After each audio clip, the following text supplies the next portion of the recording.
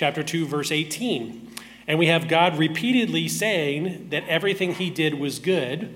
As a matter of fact, as he got to the end of the creation account, he said everything that he had made was very good. Chapter 2, verse 18 says, it is not good.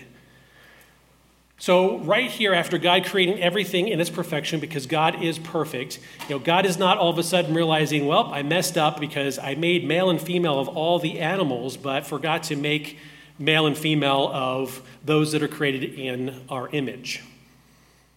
Okay, this is not God backpedaling. This is not God redoing because he did something bad.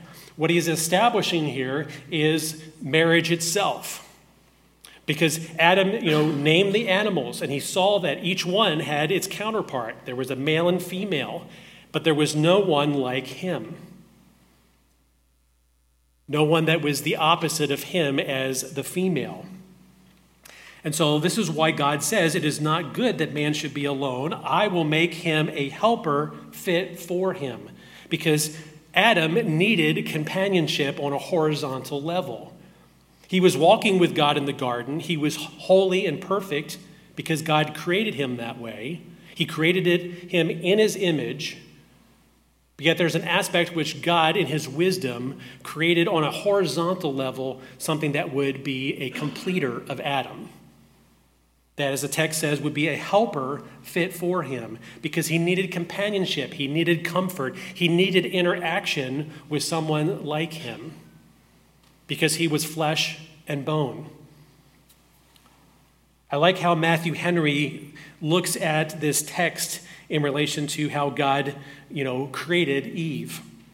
He says, Eve was not taken out of Adam's head to top him, neither out of his feet to be trampled on by him, but out of his side to be equal with him, under his arm to be protected by him, and near his heart to be loved by him.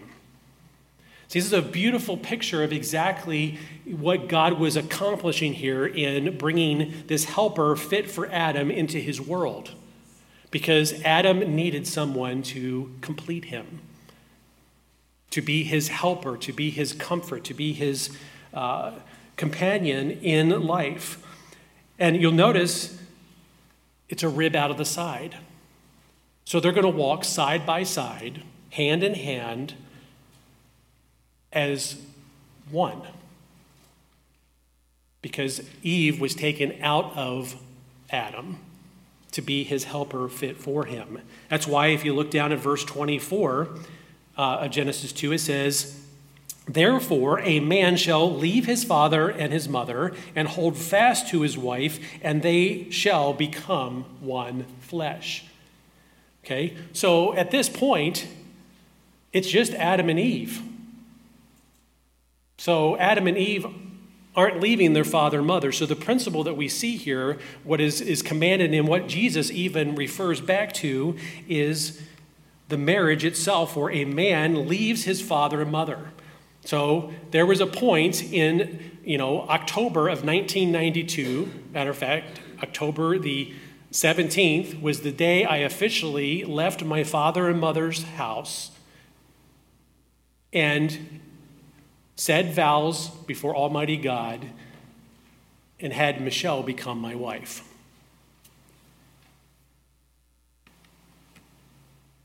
I left my father and mother and I held fast to Michelle as my wife. And I'm happy to say I haven't made it to 60 plus yet.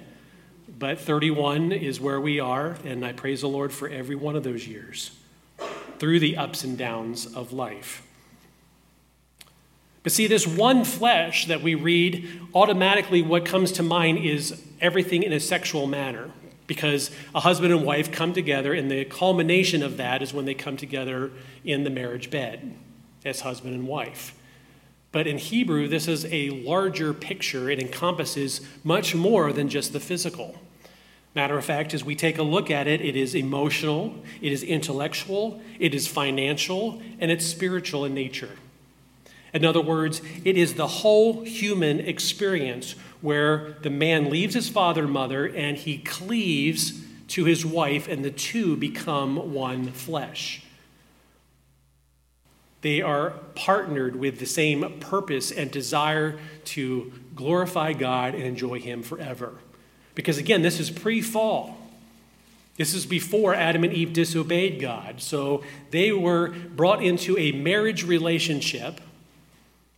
And as the scripture says, they were naked and unashamed because it was a pure relationship where sin did not taint or alter or harm that union of the two becoming one. It was a covenant relationship before God because God is the one who brought the two of them together. So marriage belongs to God. And if marriage belongs to God, then we need to know what God says about marriage, not what man says about marriage. Because man does not know everything. And what man is going to do is he's going to fulfill the desires of his sinful flesh instead of obeying God and doing it God's way. That's why the best marriage is between two believers. 2 Corinthians 6:14 says, "Do not be unequally yoked with unbelievers, for what partnership has righteousness with lawlessness, or what fellowship has light with darkness?" There is no fellowship. There is no coming together. That's why I will never marry a believer to an unbeliever, because they have nothing in common on a spiritual in the spiritual realm, and therefore even, can unbelievers be married for 60 years plus? Yes, they can. Did it take work for them as well? Yes. Do they love each other with an unconditional love like God loved us through his son Jesus Christ? No. Because the only reason we know to love is because God what? First loved us. So there's something beautiful that happens between two believers. That's why you should never seek to date, for those that are single here, someone who is not a believer. Because there's no association there. And could you stay married for 60 plus years? Yeah, you could. But the thing is that God calls it for us to be in a relationship that mirrors what Adam and Eve had in the very beginning. Yes, we are still tainted by sin, but we've been given the mind of Christ as believers. We have been given the victory over sin and death because of Jesus Christ. We see the world and we see life through a different lens. And even as redeemed believers, marriage is hard work. Because there's going to be days where, sure shooting, you're going to push your spouse's buttons to the point where you are going to anger them. I've done that. I've been there. But the love that we share because we first love God, we first are under God, is what, as we draw closer to God, draws us closer together, even when there is animosity or hardship, or when we're butting heads because, we're disagreeing about something that, we're talking about. And even though we're probably talking about the same thing in my experience, I'm just saying it one way and Michelle's saying it another way, and it takes us, however long to come to that agreement. Those days happen. But see, the thing is because marriage belongs to God, there's design in it. And one of the designs as two believers come together is that of godly offspring. Malachi 2:15. Did he, speaking of God, not make them one? With a portion of the Spirit in their union. And what was the one God seeking? What was God seeking in this coming together in this marriage bond? Godly offspring. So guard yourselves in your spirit, and let none of you be faithless to the wife of your youth. And I would also take and broaden out that to say, not only husband, be faithful to your wife, but wife, be faithful to your husband. Because what God desires and what God is perpetuating in the marriage relationship is godly offspring, a stable environment where the next generation can know who God is and love him with all their heart, their mind, their soul, and their strength. This dovetails right beautifully into the grandparenting seminar and what we talked about the last 2 days, or what we heard for the last 2 days, in relation to, making sure that we're there for the next generation, that we don't check out and live as if we don't have family, or say that I've put in my time, I've paid my dues, and those, grands are my children's children, and they should raise them because I raised my children. No, because God desires godly offspring. And so grandparents, great-grandparents, as well as parents, have a responsibility to be a family and to be knit together to live out and show the next generation who God is. And that is beautifully pictured in this helper fit for Adam coming together where the two become one. And in that two becoming one doesn't become less than the other one doesn't superimpose itself on the other. When we submit biblically to God first, those two beautifully are united as one, common in purpose, common in desire, and that is to love God and to enjoy Him forever. Do we still sin? Yes, we do. Because again, submission is it is obedience. Do we disobey God? Yes. Do we obey God? Yes. No marriage is perfect because of sin, but the God who brings us together as one is. And so therefore, He can help us get over and beyond and help us function within this design that He has for marriage, because it is His institution.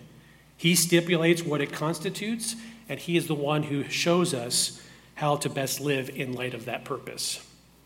It also protects against sexual immorality. 1 Corinthians 7:2 says, "But because of the temptation to sexual immorality, each man should have his own wife, and each woman her own husband."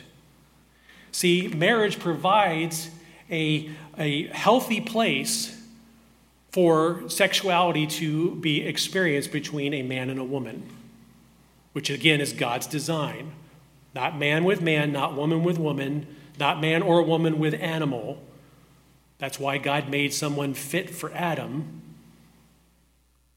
The purpose being that God would be glorified and that He would give that gift of sex to a husband and wife, something that is beautiful, something that is to be enjoyed within the marriage bond itself.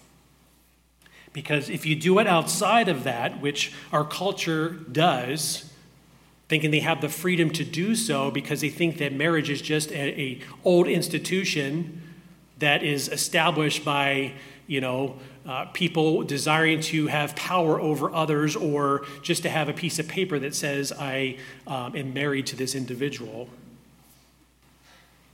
See, when we do it outside of God's design, there's hurt, there's damage by having sex outside of marriage. So when we don't do it God's way, there is a penalty that comes with that. The scripture says in Proverbs 18:22, "He who finds a wife finds a good thing and obtains a favor from the Lord." I am thankful for the wife that God gave to me. She loves God and loves me and loves our children. I have experienced the favor of God. Does that mean that I'm always perfect in every aspect of my husbandly duties and the commands that God has given to me as a husband to my wife? I wish I could say I've perfectly fulfilled that, but I haven't. But see, the thing is that God, because of the Spirit that indwells believers, can do things and heal things and mature things in such a way that as we submit to God first, we're able to do what we need to within the marriage. Which brings us to our text today. And I've listed this as God's keys to a lasting marriage, and today in particular it's going to be to the wife. But like I said, next week it's going to be to the husband and the wife together. And we need to see this as a unit. We can't divorce the wife from the husband or the husband from the wife. Okay, because this teaching is twofolded for the purpose of unity within the marriage between the husband and wife. So let's pick up our text there in Ephesians chapter 5, verse 22.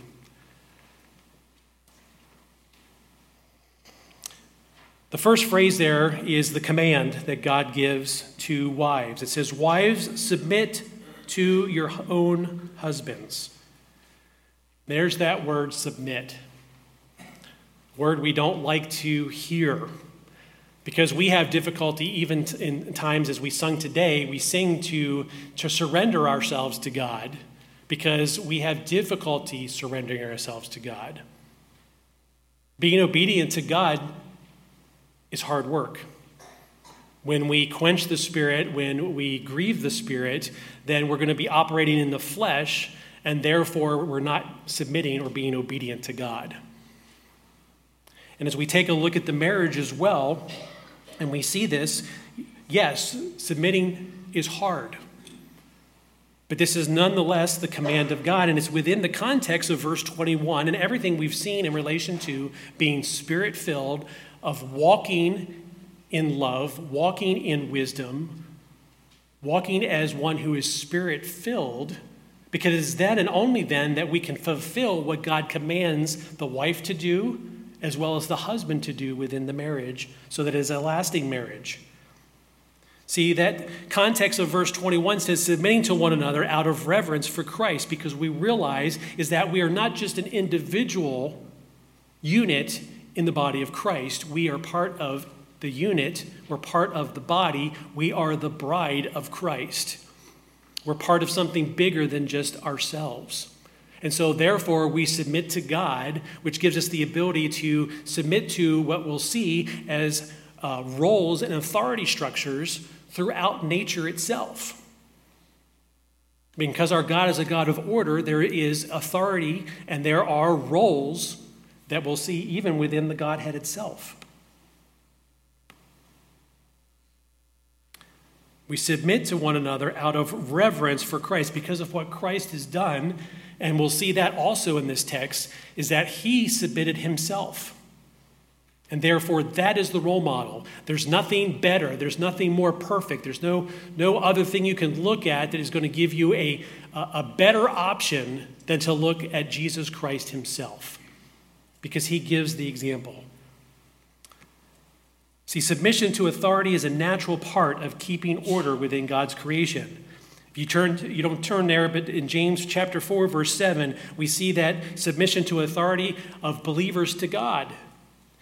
We see in Hebrews chapter 13, verse 17, a passage we looked at last week, where there is submission of believers to the church leadership. We see in 1 Peter 2, as well as Romans 13, the importance of citizens, coming in under the authority and the submission of governing authorities, because God is the one who places them there. In our text, we can see that there is a submission to authority of the church to Christ, servants to masters, children to parents, as well as wives to husbands.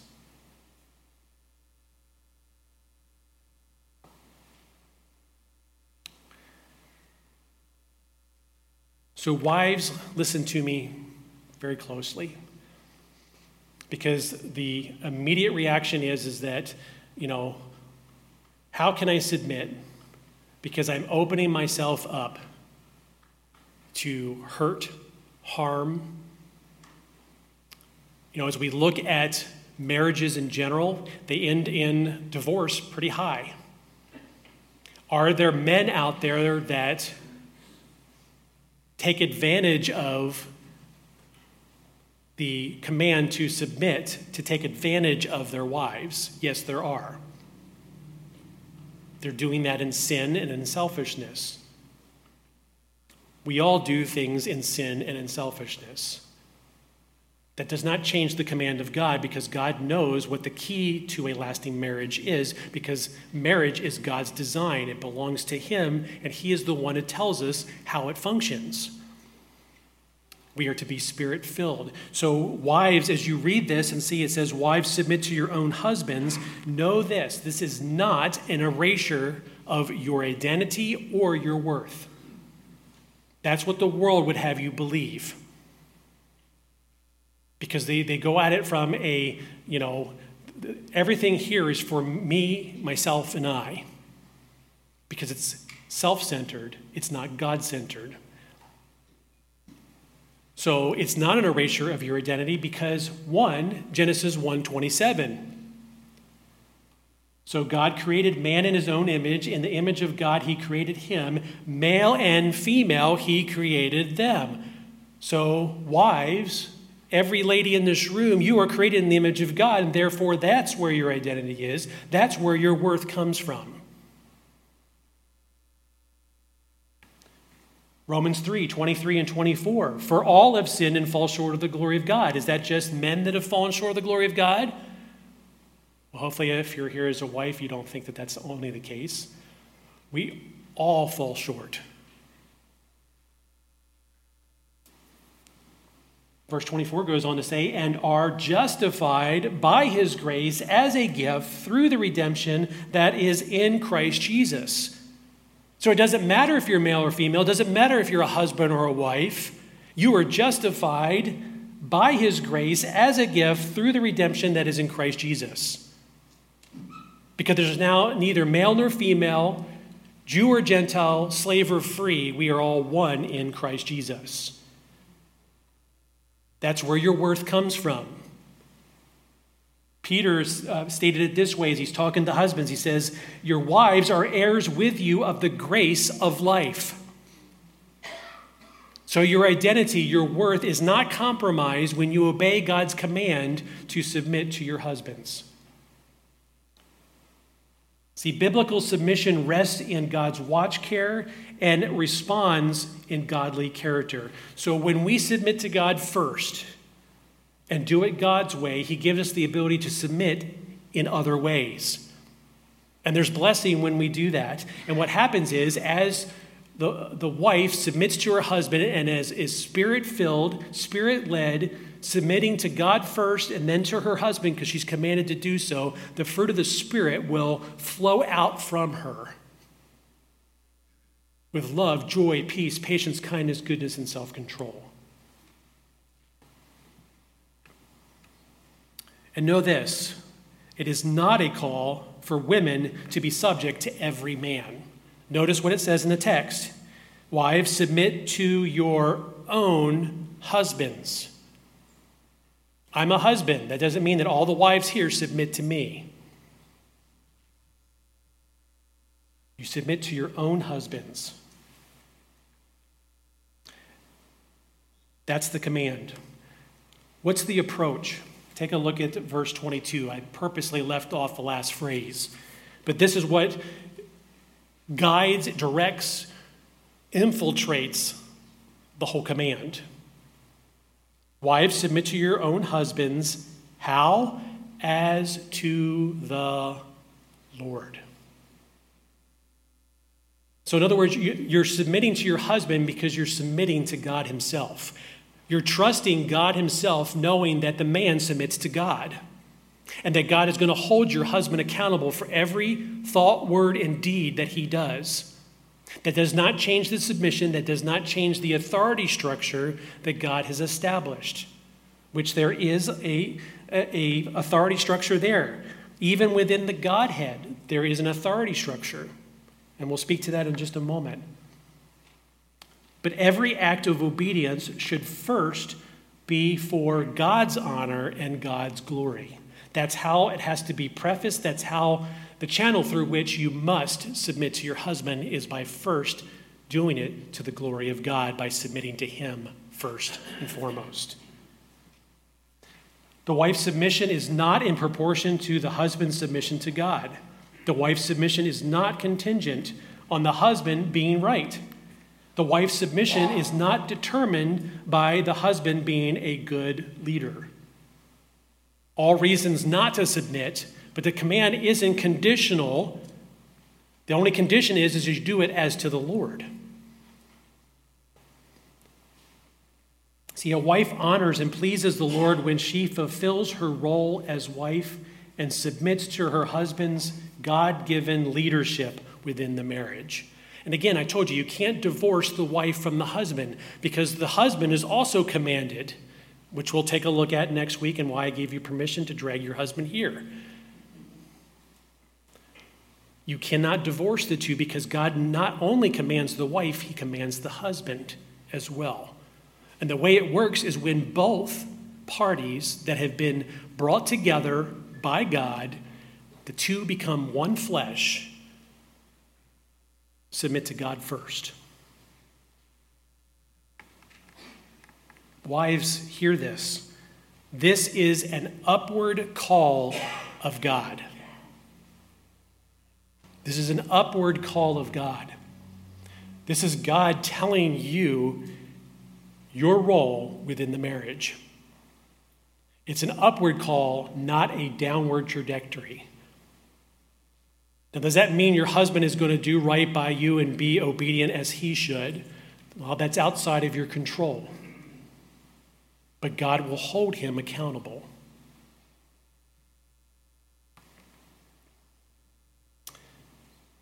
The command, wives, submit to your own husbands, the approach as to the Lord.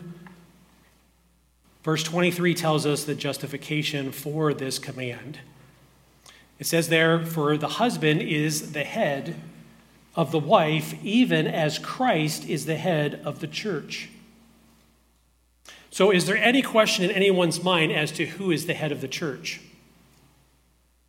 Jesus Christ is the head of the church. I'm not the head of the church. Pastor Caden's not the head of the church. The deacon board's not the head of the church. The church body, the members of Ellington Baptist Church, are not the head of the church. Jesus Christ is the head of the church. 1 Corinthians 11:3 says, but I want you to understand that the head of every man is Christ. So again, notice that authority structure.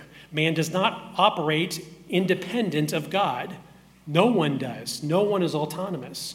But even in God's design for marriage, there is a role that needs to be fulfilled. There is an authority structure that God has established. And God is all wise and does not do something wrong or half-hearted. It says, but I want you to understand. So in other words, commit this to memory. Mull over it. Make sure that this is part of your thinking, that the head of every man is Christ. So every man here, you need to understand, you answer to God. Every husband here this morning, you need to understand, you answer to God how you treat your wife. The head of the wife is her husband. Again, repeating that same role. And the head of Christ is God. Now, this is important because, again, the justification is just as Christ is the head of the church, the husband is the head of the wife. There is submission within the Godhead. Is Jesus Christ any less God when he submits to the Father? No. Jesus is still 100% God. He is perfect in all of his ways. Every attribute that we look at scripturally belongs to him because he is God, second person of the Trinity. But even within the Godhead, the Son submitted to the Father in relation to our salvation. And that is the example by which we look. So if there can be submission within the Godhead, then there better be submission of every believer before God as his children, but then also within the marriage, one step, down from that first one that's the most important is within the marriage, that the wife submits to her husband, knowing that the head of her husband is Christ. And the head gives direction to the rest of the body. So it's Christ that determines the direction of the church. To push it forward when it's standing still and being stagnant, to pull it back when it's going places it shouldn't go. Because the church belongs to Jesus Christ. He purchased her with his own blood. And we have to remember that marriage is a covenant before God. God is the one who brings those two together. It's not just the sexual act that makes a marriage, because marriage is God's design. Remember, first, godly offspring. Actually, I guess that would be second. First would be a helper fit for Adam, to bring the two together. See, the head gives direction to the rest of the body, and the body responds accordingly. And I'll use a movie illustration that I didn't put in my notes. I thought about it. I did the same thing in the first service. My Big Fat Greek Wedding. The man may be the head, but the woman is the neck, and she turns the head whichever direction it needs to go.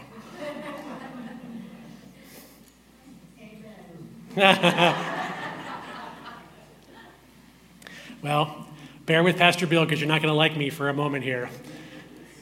See, that's not true. As funny as it is, humorous as it is, if the head is absent from the body, the neck can do nothing. If Christ is not the Savior of the church, then the church is nothing. Okay, so the thing is that the head is there as, chop off the head. Now, you chop off a chicken's head, the body is running around like it's still alive, but it is dead. It is just fulfilling a function where it's just the blood's still pumping. And I'm sorry for any children that are in the audience, but it's a fact of life. And eggs are good. So is chicken. See, the thing is, without the head, the body has no direction. Without the head, there's no life. Within the realm of marriage, what brings life to the marriage is when the wife submits to the husband, and as we'll find out next time, when the husband loves his wife as Christ loves the church. And verse 33 will sum it up with two things: a command for the husband to love and for the wife to respect. When we do it God's way, there is blessing. The Holy Spirit can enable us to do things that are impossible in the flesh. That's why you need to be Spirit-filled in your submission to God first, and then also within the marriage. Because the example is Christ himself. Look at verse 23. His body and is himself, speaking to the church's Savior. See, Christ, in submission to the Father within the Godhead, that didn't lessen who he was, no more than the wife, when she submits to her husband, lessens who she is. He was obedient to his Father, even to the point of death. Philippians 2:8 says, and being found in human form, he humbled himself. There's a submission. Christ humbled himself by becoming obedient to the point of death, even death on a cross.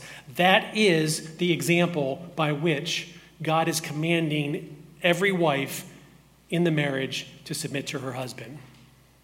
Even if he is a bad leader, even if he does not submit to the Lord, even if he's not right.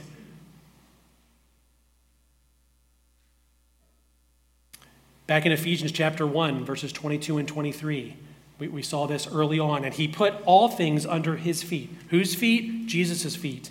And gave him as head over all things to the church, which is his body, the fullness of him who fills all in all. See, the example that is set to give every wife here the beautiful freedom to trust God and obey him is Jesus Christ himself. It does not belittle. It does not make you disappear. It does not make you any less part of that partnership because you've been taken out of the side. She is a helper fit for Adam, his companion, his friend. The closest person he will ever have on a horizontal level. Second only to God himself, which is vertical. So what's the conclusion? Look at verse 24. Now, as the church submits to Christ, so also wives should submit in everything to their husbands. So again, the conclusion, the church submits to Christ because Christ is the head. Therefore, the wife submits to the husband because he is the head. God ordained, God appointed. It's his design. This is how it is. And you'll notice probably those words sticking in your head, in everything. So Pastor Bill, does in everything mean everything without exception? Well, here in the Greek it is not. There are limits to everything. There are limits to which I will obey the government of the United States of America, even though I'm commanded to be under those that are authority over me. The first simple thing would be is when the government tells me to do something that is contrary to the Word of God.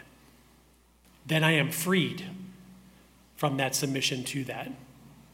The same is true in the marriage. If the husband is leading the wife in committing sin, then she is freed from submitting to him because he is putting her in a place of compromise. He is putting her in a place of being under God's judgment because he is causing her to sin.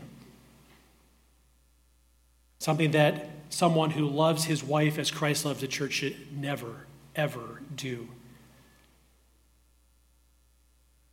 Or if he commits adultery, he has broken that union because he's become one flesh with someone else. And we know that there are scriptures that speak to that. We've already looked at them in previous weeks. Or if he's abusive to the point of causing you harm, or is mentally compromised. Those are exceptions to that everything. Because it's not everything without exception, because there are limits to everything.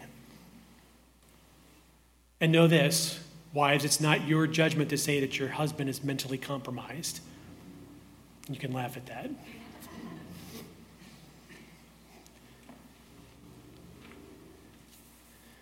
Two things as I close. One, I'd like to talk to the ladies that are not married here. So I need your ears for just a few moments, because nothing changes this command, because it's God's design.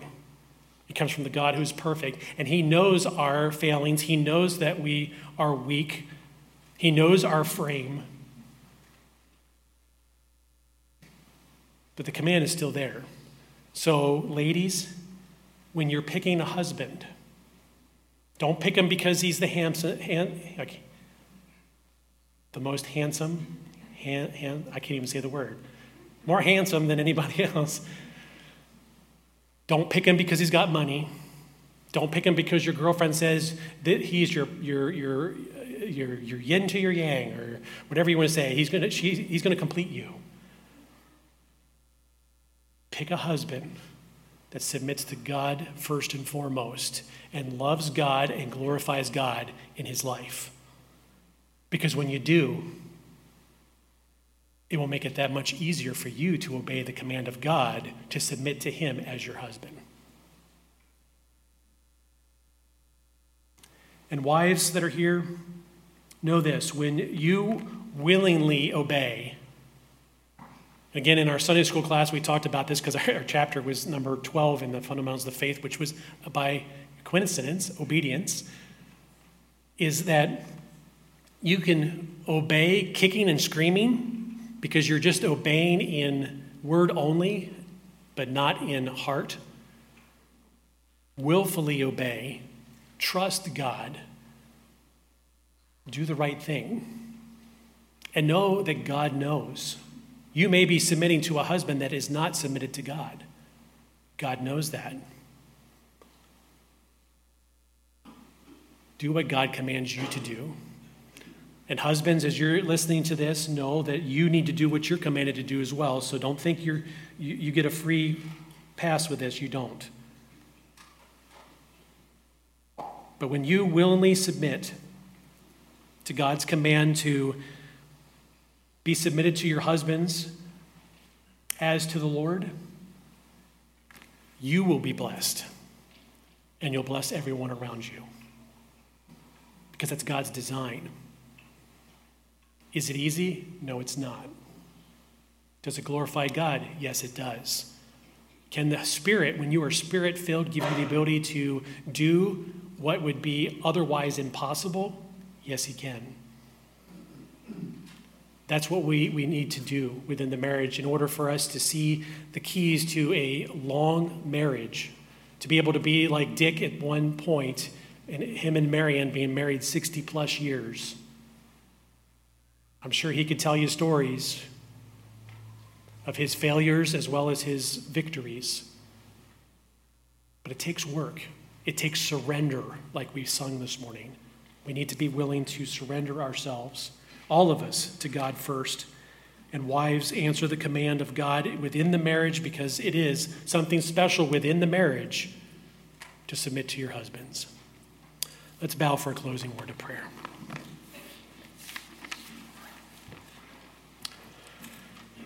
Gracious Father, we thank you for your word this morning. We know sometimes the things that we look in your word are difficult to wrap our minds around. Sometimes they're difficult to contemplate. Sometimes they're difficult to put into practice. But we, as believers in Jesus Christ, are indwelt with the Holy Spirit. We are indwelt with God. We are indwelt with the one who can give us exactly what we need when we need it in order to succeed at obeying your word, to not be just hearers only, but doers of the word. So, Father, I pray for each wife here this morning. I pray for your grace in their lives. Being a wife is not an easy task. Being married today in our world is not an easy endeavor. But Father, may you bless each wife here as they obey you, realizing that ultimately they are trusting you with all of this, so that you may be glorified, so that they may be blessed and everyone around them. In Jesus' name, amen.